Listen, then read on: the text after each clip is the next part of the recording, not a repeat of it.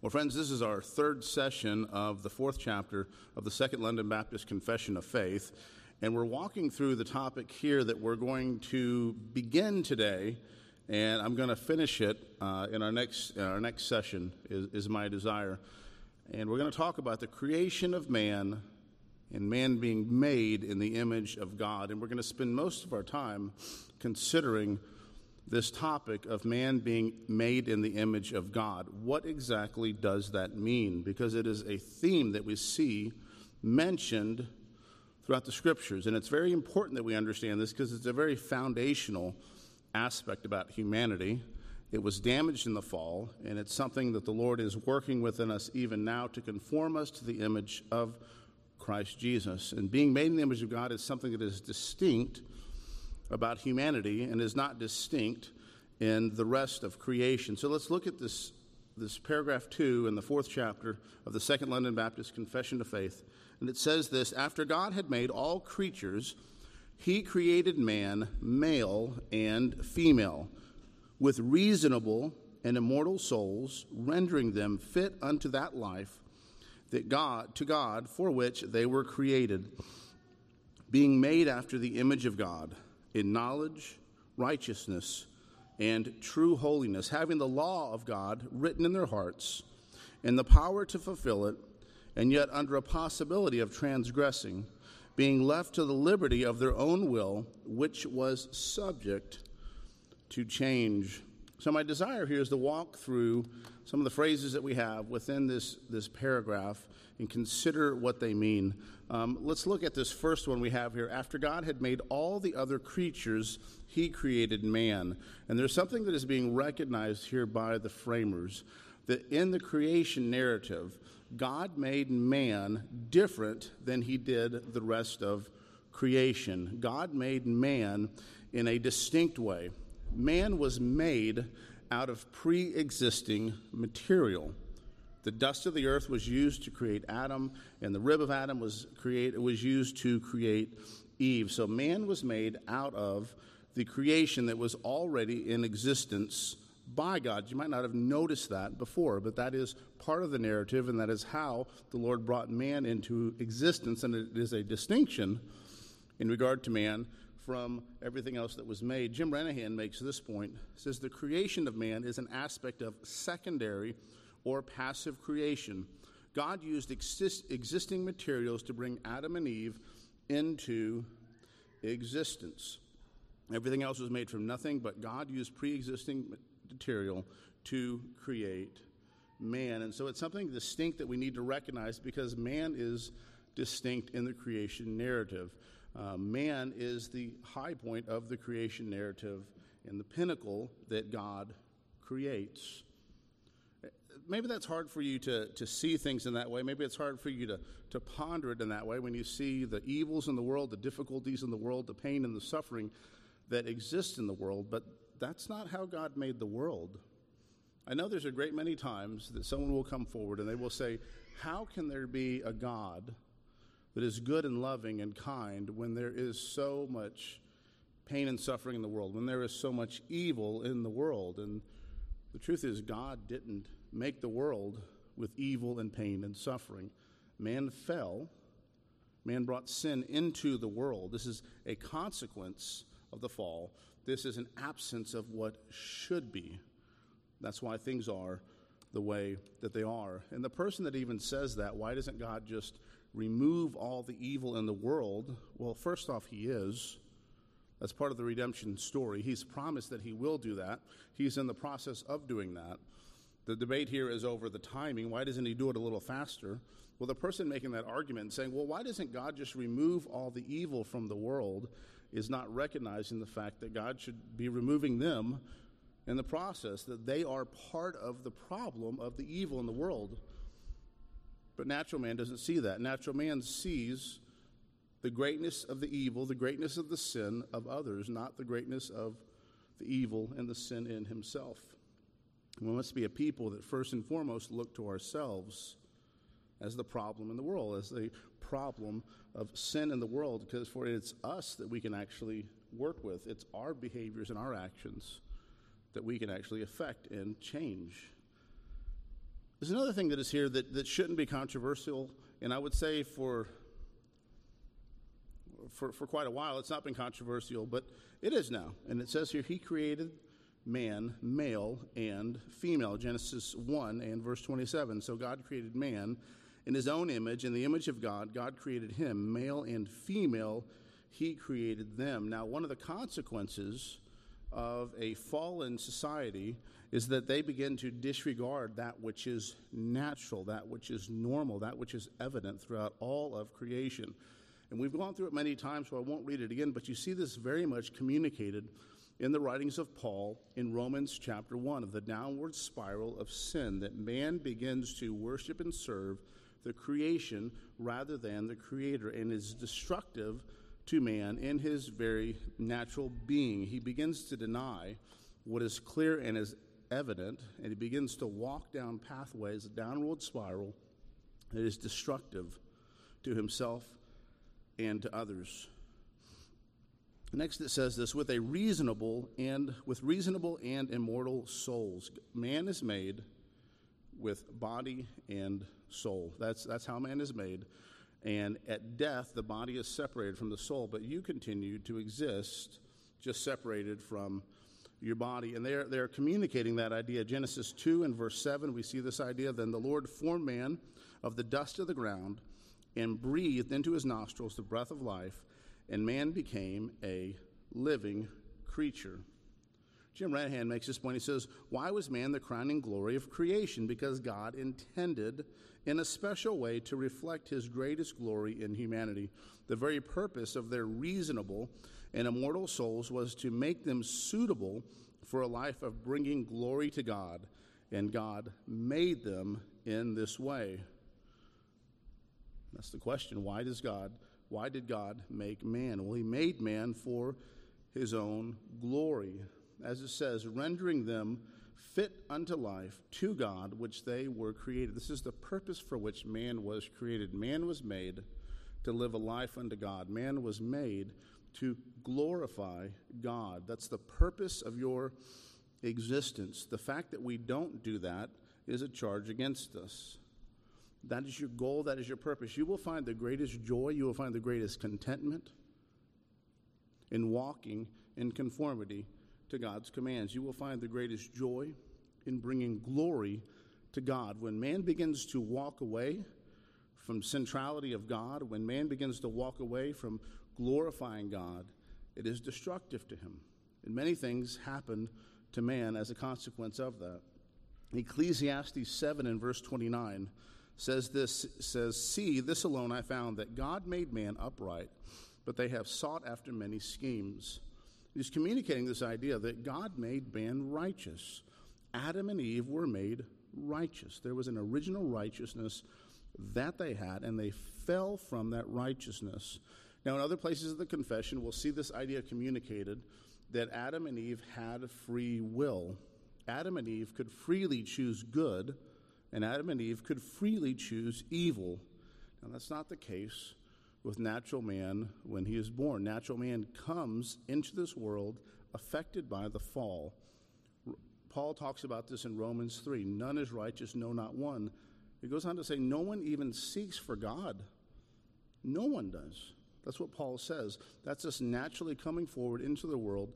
We're born in our trespasses and sins. We're born affected by the fall. But that's not how God made man. That's not how we came into existence originally. But look at this phrase, and we're going to spend our most of our time emphasizing this, and we'll unpack some of the themes and ideas that were brought forward previously in this paragraph as we walk through this idea. But it says this, that he's being made after the image of God in knowledge, righteousness, and true holiness. Being made after the image of God in knowledge, righteousness, and true holiness. So what does it mean to be made in the image of God? What does that mean? How do we understand this concept of man being made in the image of God? We see this taught here in Genesis, communicated here in Genesis 1:26. It says, then God said, let us make man in our image, after our likeness, and let him have dominion over the fish of the sea, over the birds of the heavens, over the livestock, and over all the earth, and every creeping thing that creeps on the earth. And I want you to think about what this means, that man was made in the image of God. But is man the most powerful creature that the Lord has made? Is man the one who has the greatest power? Consider the seraphim. As Isaiah was standing before the seraphim, and the seraphim that were there, and they were declaring, "Holy, holy, holy is the Lord God Almighty," and the foundations that he was on were shaking. These seraphim, these are these fiery ones. That's what's communicated in the language there, these great, great creatures. But the scriptures don't say that the seraphim were made in the image of God. Why would God make man in his image and not the angels? I want to use the following illustration, and I've ripped some of this off from another man named Arden Hodges, but I want you to think about a pet like a dog. Dogs are something that I like. Dogs. I've had a dog most of my life. They're just very playful. They're loyal creatures. They're very intelligent. They can be trained to do many different things. You can see some of these police dogs and fire dogs just do incredible feats. You can find dogs that'll walk people around that can't even see or can't understand certain things. There's dogs that have the ability to recognize when there's a diabetic that's having some kind of an issue. Dogs can sniff out bombs. They're just very, very fascinating and incredible, incredible creatures. And so they're even called man's best friend. The same can't be said for cats. Cats aren't trained the same way. Cats don't behave the same way. But this is what I want you to think about. I mean, even a dog, when you bring home a new baby, and we've seen that before, you bring a baby into the home, you will find that dog is very protective of that child. You'll find that the dog actually turns his back to the child and faces toward the door. And at first you look at that, and you look at it from a human perspective, and you think, wow, that dog must hate the baby. Well, no, it's actually the opposite. The dog loves the baby. The dog's wanting to protect the baby, and the dog is turning toward the area where danger might come into the room, even though it may be a little rat terrier and can't really do anything to anyone. That little rat terrier is going to sit there and do his best to protect this newest member of the household that has come into the household. But I want you to think about this, that when the baby comes home, that baby can't do all the things your dog can do. Maybe your dog can run and fetch. Maybe your dog is a seeing eye dog. Maybe your dog has been trained as a bomb dog. Maybe there's many, many great things that your dog can do. It can sit, roll over, all kinds of things.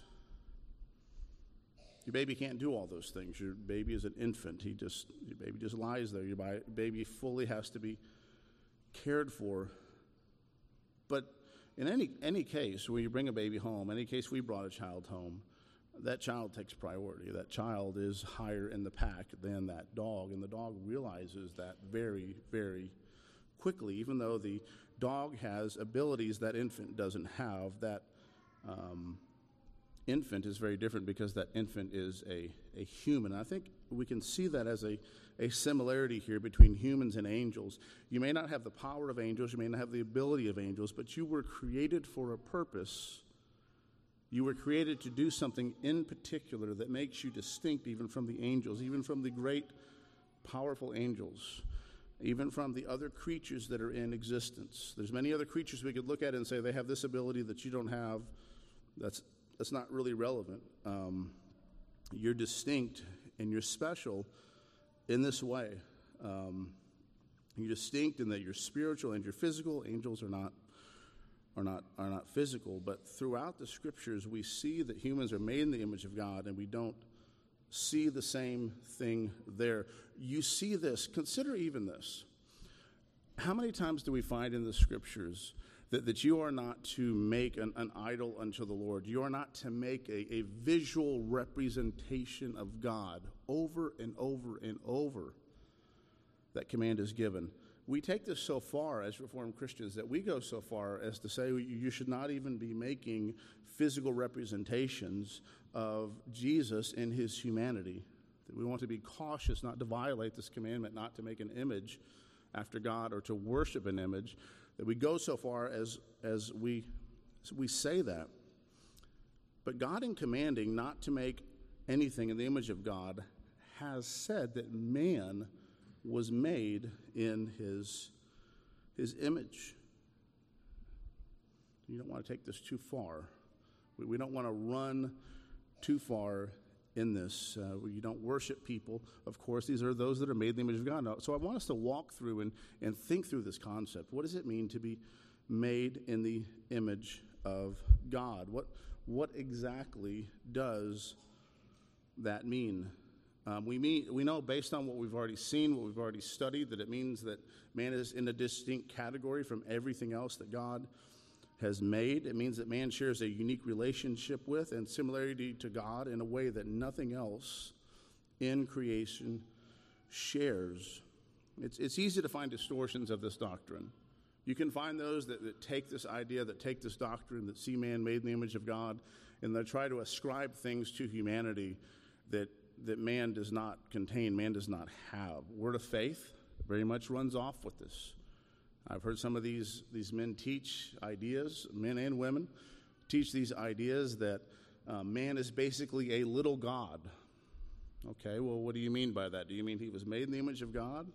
They say, well, God can do certain things, and so God can speak things into existence, and so that means you can speak things into existence, and so you would have them speaking things into existence. But the fact is, the people that say that can't do that. God spoke the sun into existence. God spoke the stars into existence. He spoke the planets into existence. You can't do anything like that. Now, if you mean, as James tells us, that the words of your mouth can build things up and can tear things down, well, certainly there are consequences to your words and how you use your tongue and what you do, but the ability to create by merely saying something or to command the weather to change is not something that you have within your capabilities, and that's overwhelmingly obvious that those that claim that to be true have absolutely no ability whatsoever to do it. They're only speaking into existence things that can't be proven or have no evidence that their words are actually affecting them.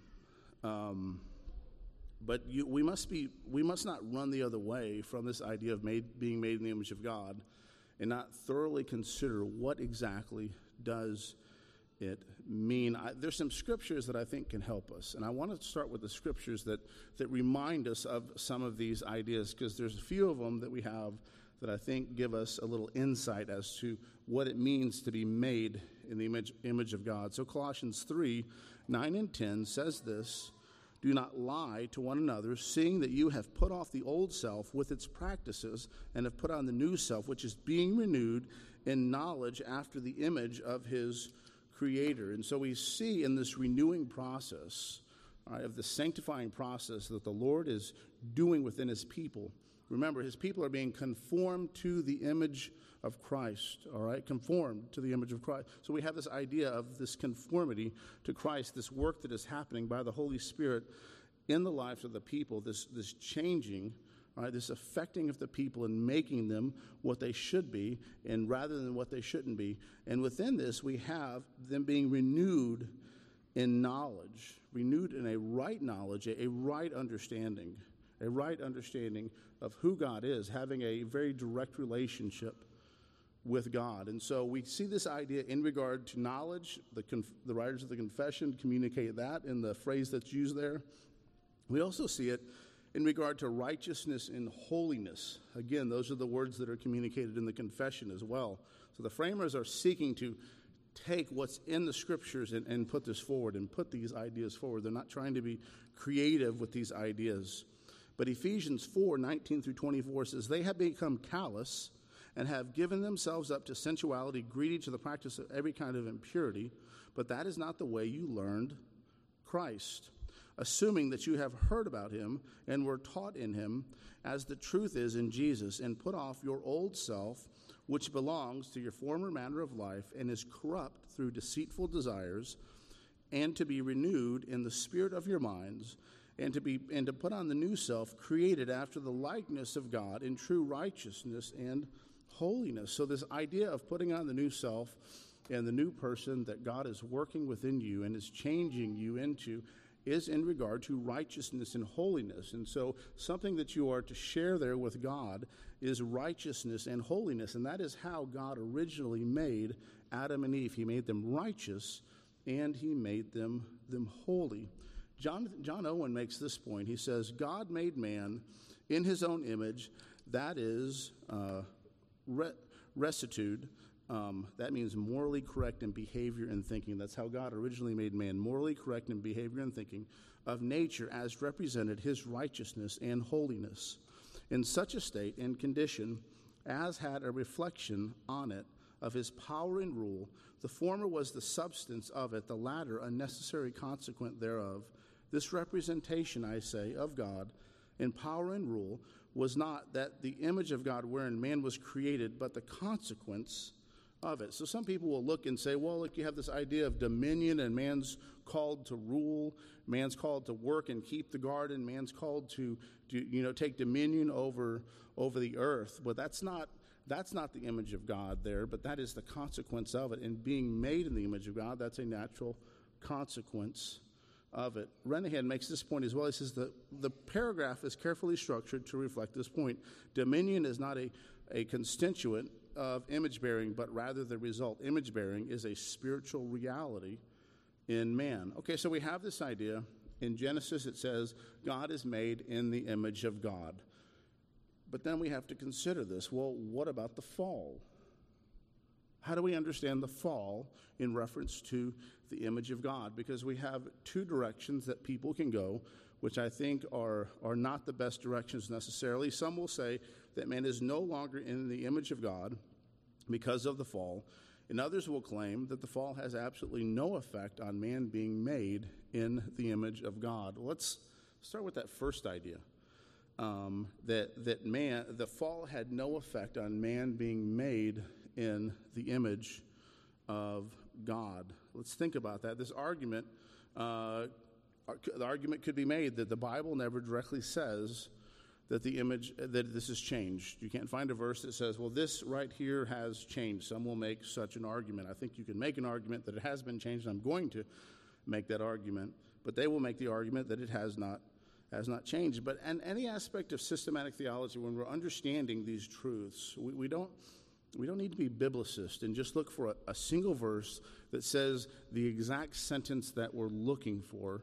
We are expected to pull ideas together, pull concepts together, and systematize these ideas because they all have to work as a whole. They're not like floating around all by themselves. So when we understand what we've already talked about, all right, when we understand the consequences of the fall, and we understand the ways in which man has been affected spiritually, we understand the ways in which man has been affected in his thinking and his behavior, okay, that the Bible goes so far as to say that no one is good at this point, that no one is even seeking after God.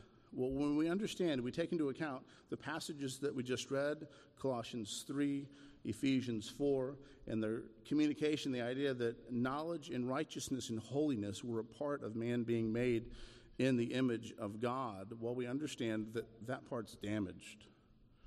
That fallen man still has an understanding of the law of God, right? It's there before him, okay, but he's got a distorted understanding. And his solution for his violations of the law of God is oftentimes to diminish the law of God or think too high of his own righteousness and not really deal with his situation or his consequences. So knowledge, righteousness, and true holiness have been affected by the fall. So then that's our next question. If the fall had damaged man's initial condition, can we say that he is still made in the image of God? Because that's the other side of it, is to say, look, the fall affected man. He's not in the image of God anymore. I'm going to argue to you that he's not an accurate image of God, but I would not say that he's not made in the image of God anymore. And I believe that the writers of Scripture would concur on this. And let's look at just a few of the places. Let's think about this in Genesis 9 and verse 6. This is after the Noahic covenant. It says, "Whoever sheds the blood of man, by man shall his blood be shed. For God made man in his own image." So the fact that you should not take the life of another person, the fact that you should not kill another person wrongly, without just cause, without just reason, is the fact that God is made, that man is made in the image of God. Wow, that was almost a really, really bad heresy I said. But man was made in the image of God, and for that reason it is wrong to take the life of another person. And it goes further beyond just merely killing someone, right? To be disrespectful to someone, to be hateful to someone else, to have unrighteous anger toward someone else, to think of someone as worthless or empty-headed. Jesus takes that down and says that is a violation of the sixth commandment. That is a violation of the commandment, do not murder. And why is that? It is because man is made in the image of God. And so that's why that restriction is given. That restriction is not given toward other animals in the creation, towards others that are in the creation. It's not given that way to a deer. It's not given that way to a cow. In fact, you have an entire ceremonial law which is sacrificing these animals, but human sacrifice is never allowed or tolerated in the Scriptures. James says this about man being made in the image of God. It says, James 3:8-9, it says, "No human being can tame the tongue." Right, back to that passage on the tongue. "It is a restless evil full of deadly poison. With it we bless our Lord and Father, and with it we curse people who are made in the likeness of God." So again, he's saying you should not do this. You should not be using your tongue to tear people apart. You should not be using your tongue to disrespect other people. You should not be using your tongue to curse other people, because you are basically, when you're doing that, think about that. Think about why is that? Why can Jesus say that unrighteous anger towards someone is a violation of the sixth commandment? That saying someone is empty-headed, so someone is good, their brains are good for nothing. Why is it? That is a violation of the sixth commandment. Why is that? Why is that murder? Well, because when you're doing that, you're basically saying the world would be better if you didn't exist. If you weren't here, my life would be so much better. If just you weren't here doing these particular things, then the world would be so much better. Now, it's a couple steps forward to go and actually remove that person from the world, but that's where it begins.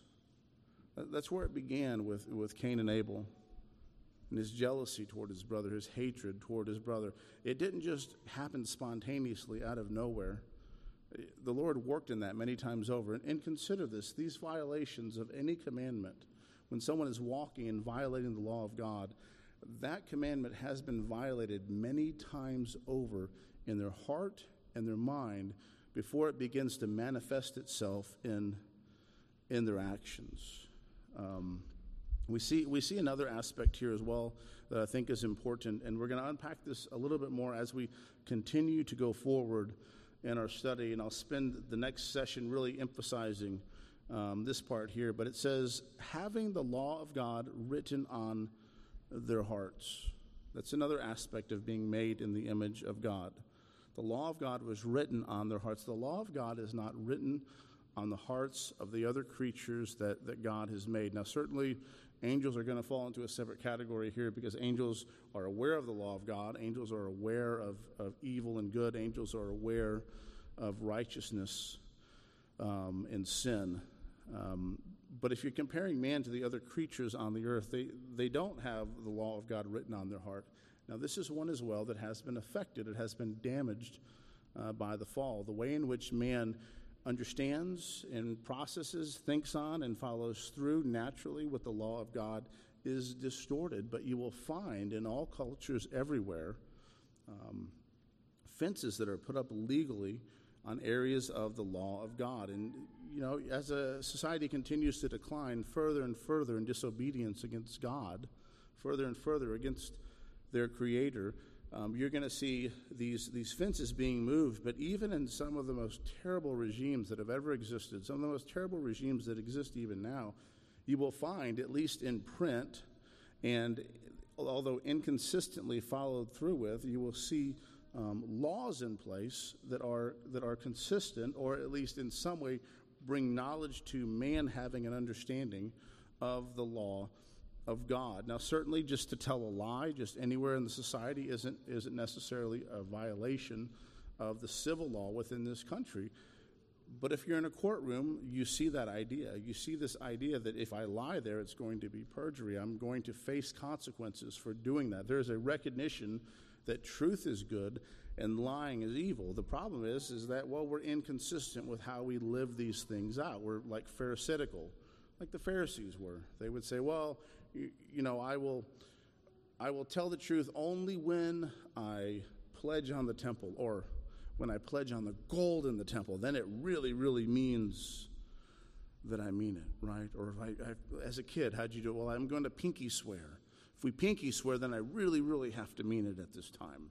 But other times I may violate my word, or if I say something but then I cross my fingers behind my back, well, that means that I've got an out here in some way. You kind of see that same idea here, as people are being questioned by law enforcement at different times. What were they under oath? Oh, the person's under oath. Now it's really, really serious. Well, we've come to find out that even being under oath gets swept under the rug many times over, depending on who you are and what connections you have and how powerful of a Lord you have. You can even get away with lying under oath. But the fact is, that it's always wrong to lie. Lying is a violation of the law of God. Other laws are easier to find. You can find laws against stealing in every single culture that is in existence, that has been in existence. You can also find government-sanctioned theft, where the government allows one person to take from another person that which they don't rightfully own or shouldn't be theirs. We see rules, we see laws against murder, that you should not take the life of another person. Again, in almost every culture that's ever existed, there are ways in which this is not consistently followed out. Overwhelmingly, it's not consistently followed out within our culture. If you are in the womb, you are free game. A mother can take the life of her child in every single state in this country. It's completely legal. There are no legal consequences that will follow that behavior. It still violates the law of God. But the fact that we do have laws in other instances that make it illegal to murder shows the fact that the law of God is still there within the heart of man. Okay, I made a lot of arguments there because there's a lot of people that would push the other direction on this, but Paul says this, Romans 2:14 through 16. He says this, "For when the Gentiles who do not have the law by nature do what the law requires, they are a law to themselves, even though they do not have the law. They show that the work of the law is written in their hearts, where their conscience also bears witness, and their conflicting thoughts accuse or even excuse them on the day when, according to my gospel, God judges the secrets of men by Christ Jesus." Now understand this. When he's talking about the law here, and that's a difficulty with Paul sometimes, when he's talking about the law, you've got to differentiate what he's talking about. He's not saying here that when the Gentiles, didn't have the law of Moses and didn't have the Levitical code and weren't going through, and then began to follow their own ceremonial system. That's not what he's talking about. He's talking about the moral law of God. All right, the law of God was directly given to Moses there in the Ten Commandments, and then followed through giving the rest of the ceremonial and judicial law. But the Ten Commandments that were given are something that are for all people everywhere. They weren't just for the Jewish people that were there. It's wrong for everyone, everywhere, in any place, to commit idolatry. It's wrong for anyone to use the Lord's name in vain. And we could walk down each of those commandments. All people everywhere will be held accountable for how they follow those commandments. If you violate those commandments, there is going to be a consequence for it.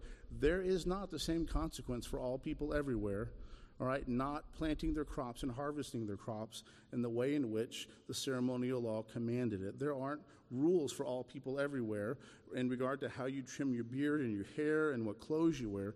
Those are laws that were particular. Remember, we talked about that before. These are positive laws. These are in addition to the moral law.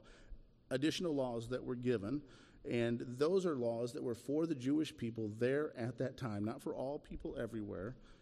Moses didn't come down and then bring them the ceremonial law, and then someone on the other side of the world, someone in Japan, suddenly is now going to be guilty because he didn't plow his crops right, he didn't plant his crops right, or he didn't shave his beard properly.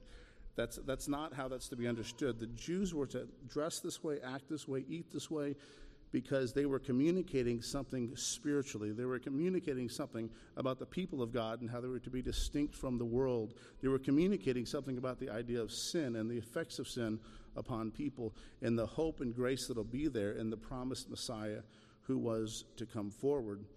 But that said, all people everywhere will be held accountable to the law of God. And the fact that the law of God is written on the heart of man is something that points to the fact that man is made in the image of God, because the other creatures that were made on this earth don't have that same understanding. They don't have a conscience. And it is so much baked into humanity, it's so much a part of being human, that you can see the law of God without the scriptures. You don't need a Bible. As I've said, there's many, many cultures around the world that have laws, and they recognize inherently the importance of these laws, even though they follow through with them inconsistently. But you don't need the scriptures to tell you that there is a God. You don't need the scriptures to tell you that you should worship God, all right, that you are to worship God in a prescribed and particular way.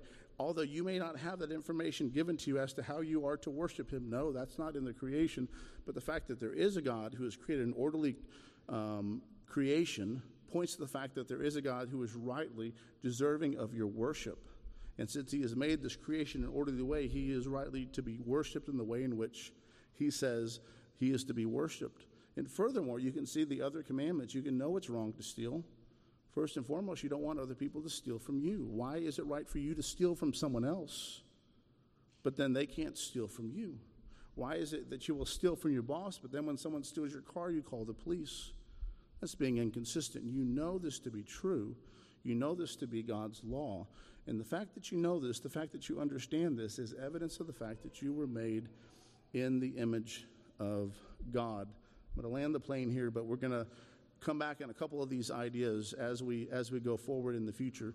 But it finishes this paragraph in saying, and the power to fulfill it, and yet under a possibility of transgressing, being left to the liberty of their own will, which was subject to change. And that's the reality. God made man perfect and upright, but he was subject to change in his original estate. In the way in which God originally made man, he was subject to change, and he had a free will, is how we understand it. There is an entire chapter in the 1689 on the topic of free will. So don't say Reformed Baptists don't believe in free will. We have an entire chapter on it, but you must understand it rightly. Adam and Eve had a will, had a free will that was not affected by sin, that is not the same as fallen man when he comes into this world. And many people have a problem with this. They say, how can God make people like this and they're sinful? How can God just make all these people and they can't believe upon him on their own and through their own volition? Man is the one that changed. God had a command. God gave his command. God is not the one that changed. God is immutable. God can't change. God's standards and God's requirements can't change. And so the standards and requirements are completely the same, but man is unable to do it at this point because he is fallen. That's not God's fault. It's not God's fault. God is not to be blamed because man fell. Instead, he is to be praised because he is God, and he is furthermore to be praised because he has given a means whereby you can be saved if you will but come to him, if you will but trust in Christ Jesus. And so we see there in Genesis 3:6 this idea communicated that man was made just and upright, but he had the ability to fall. His natural estate, his natural state of existence in righteousness, in holiness is that which could change. It says this, so when the woman saw that the tree was good for food and that it was a delight to the eyes and that the tree would be desired to make one wise, she took the fruit and ate of it and also gave some to her husband who was with her, and he also ate. lust of the eyes, lust of the flesh, and the pride of life. And we have all three of those communicated here. Christ will be one who is tempted in the garden in very similar categories. And unlike Adam, he will be faithful. Unlike Adam, all right, he will stand strong. Adam stood there in the midst of the lush garden, and he was tempted, and he fell, and he ate. And Jesus, as the second Adam, stands there in the wilderness, fasting for 40 days. He does not eat. He does not succumb to those same categories of temptation that Adam was tempted in. Jesus is the faithful Israel. Jesus is the faithful Adam. And we have something that I want to end with this, that we have in Jesus that we didn't have in Adam, even in Adam's original state of existence. Adam existed in a state of righteousness as one who was righteous and holy, but had never sinned. But he had not fulfilled righteousness in walking in obedience in accordance to the law. So he had the idea of he was justified before God, like just as if he had never sinned. And we have that in Christ Jesus, just as if you had never sinned. If you're in Christ, your sins are forgiven, you have peace with God.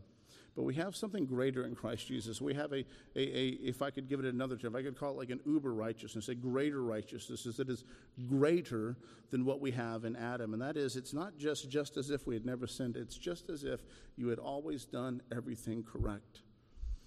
And that is the righteousness of Christ that is provided for all who trust in him, all who believe upon him. Not only do you have a righteousness of a clean slate of never sinning, you have a righteousness in Christ of just as if I had always done everything right. And again, going back to God's standard was perfection. God's standard didn't change. Adam and Eve fell.